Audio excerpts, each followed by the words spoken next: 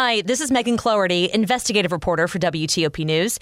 If you like top news from WTOP, we think you'll love our new podcast called the DMV Download, where we take a more in-depth look at the biggest local stories of the day happening in our area.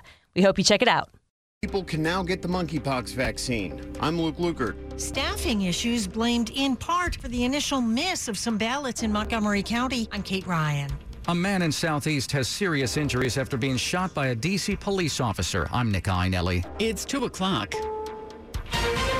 This is CBS News on the Hour, presented by Liberty Mutual Insurance.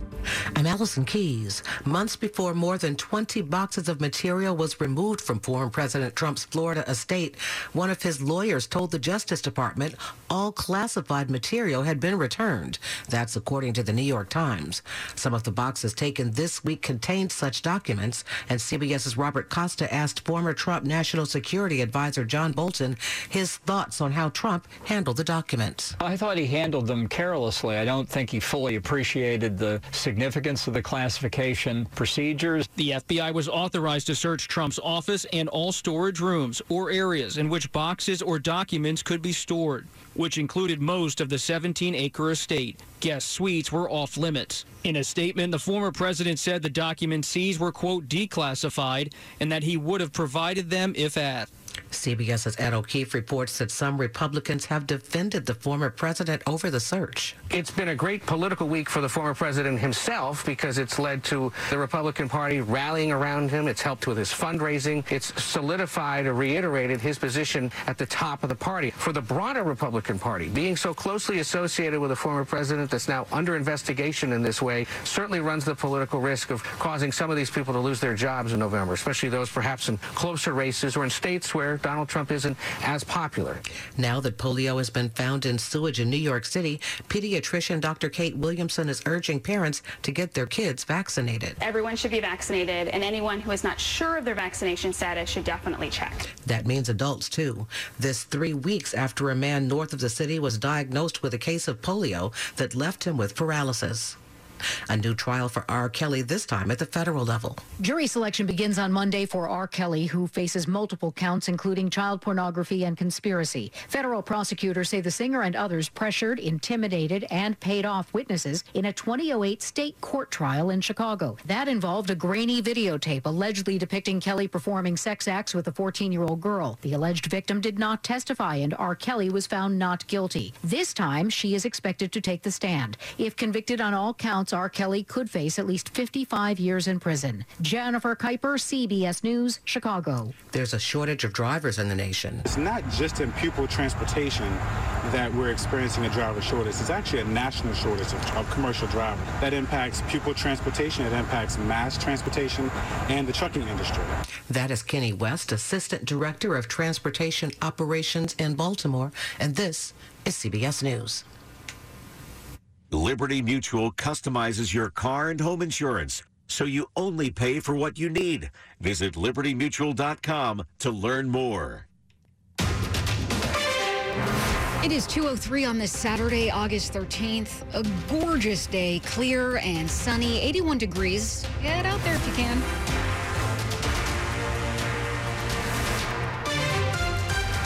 Hey, good afternoon. Hoping you're having a good one. I'm Shayna Stulin. The top local stories we're following this hour. It was like an explosion. That is how a witness is describing the crash yesterday. A car slamming into an Arlington Irish pub. The investigation continues today.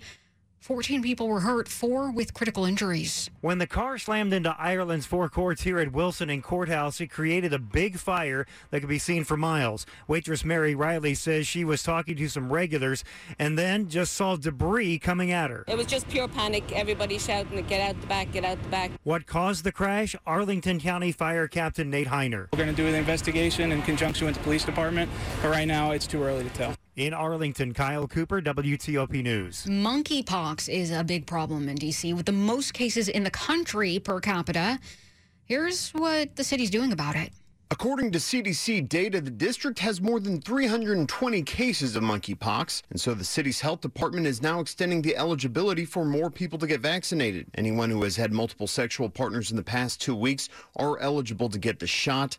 This includes anyone who works or goes to college in the city, not just residents. Meanwhile, the health department says gay or bisexual men and transgender men and women are at highest risk for monkeypox. According to data released by the health department as of Wednesday, almost 99% of cases in the city were men, and only one female had contracted monkeypox. Luke Luker, WTOP News.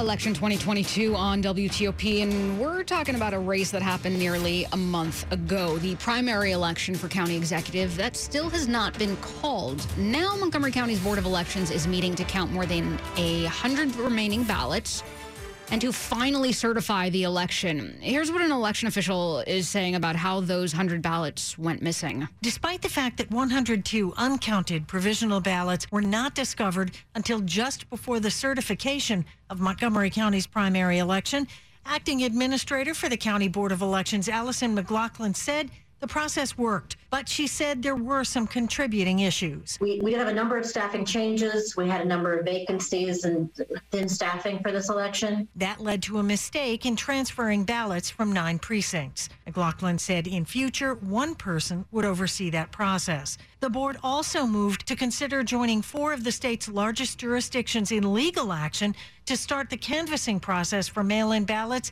as early as October 1st. Kate Ryan, WTOP News. And here's how close it is. Incumbent county executive Mark Elrich leads challenger David Blair by just 42 votes. 7 months after a massive snowstorm shut down I-95 for hours, Virginia's top watchdog is out with a new report on what the state did wrong and what Virginia agencies are promising to do so it won't happen again. There are 3 glaring missteps. 1, the lessons from a similar snow incident in 2018 on Interstate 81 near Bristol were not applied to what happened on I-95 in January. 2, the Commonwealth has no specific disaster plan for a snow event, and a winter weather exercise that was planned was postponed, potentially contributing to the challenges during the gridlock. 3, Virginia agencies didn't effectively communicate to the public to warn drivers away from the I-95 area near Fredericksburg. And while the report acknowledges that some drivers ignored messages that were sent, the messages that were sent were not clear or accurate. According to the report, the relevant agencies generally agreed with the findings and will implement recommendations, including holding a snow-related disaster exercise and develop a better way of communicating with the public.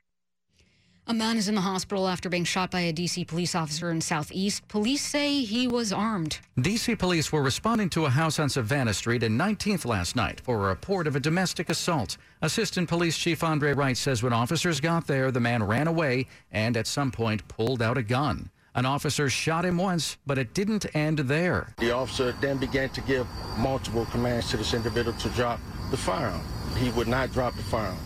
The officer then discharged his weapon one more time, striking him a second time. The man has serious injuries but is expected to survive. The shooting remains under investigation. Nick Iannelli, WTOP News. Traffic and weather next. It's 2:07. This episode is brought to you by Zelle. Whenever you're sending money through an app or online, it's important to do it safely. Here are a few helpful tips. First, always make sure you know and trust the person you are sending money to. Second, confirm you have entered their contact details correctly. And finally, if you don't trust the person or your recipient is rushing you to send money right away, think twice before sending money through an app or online.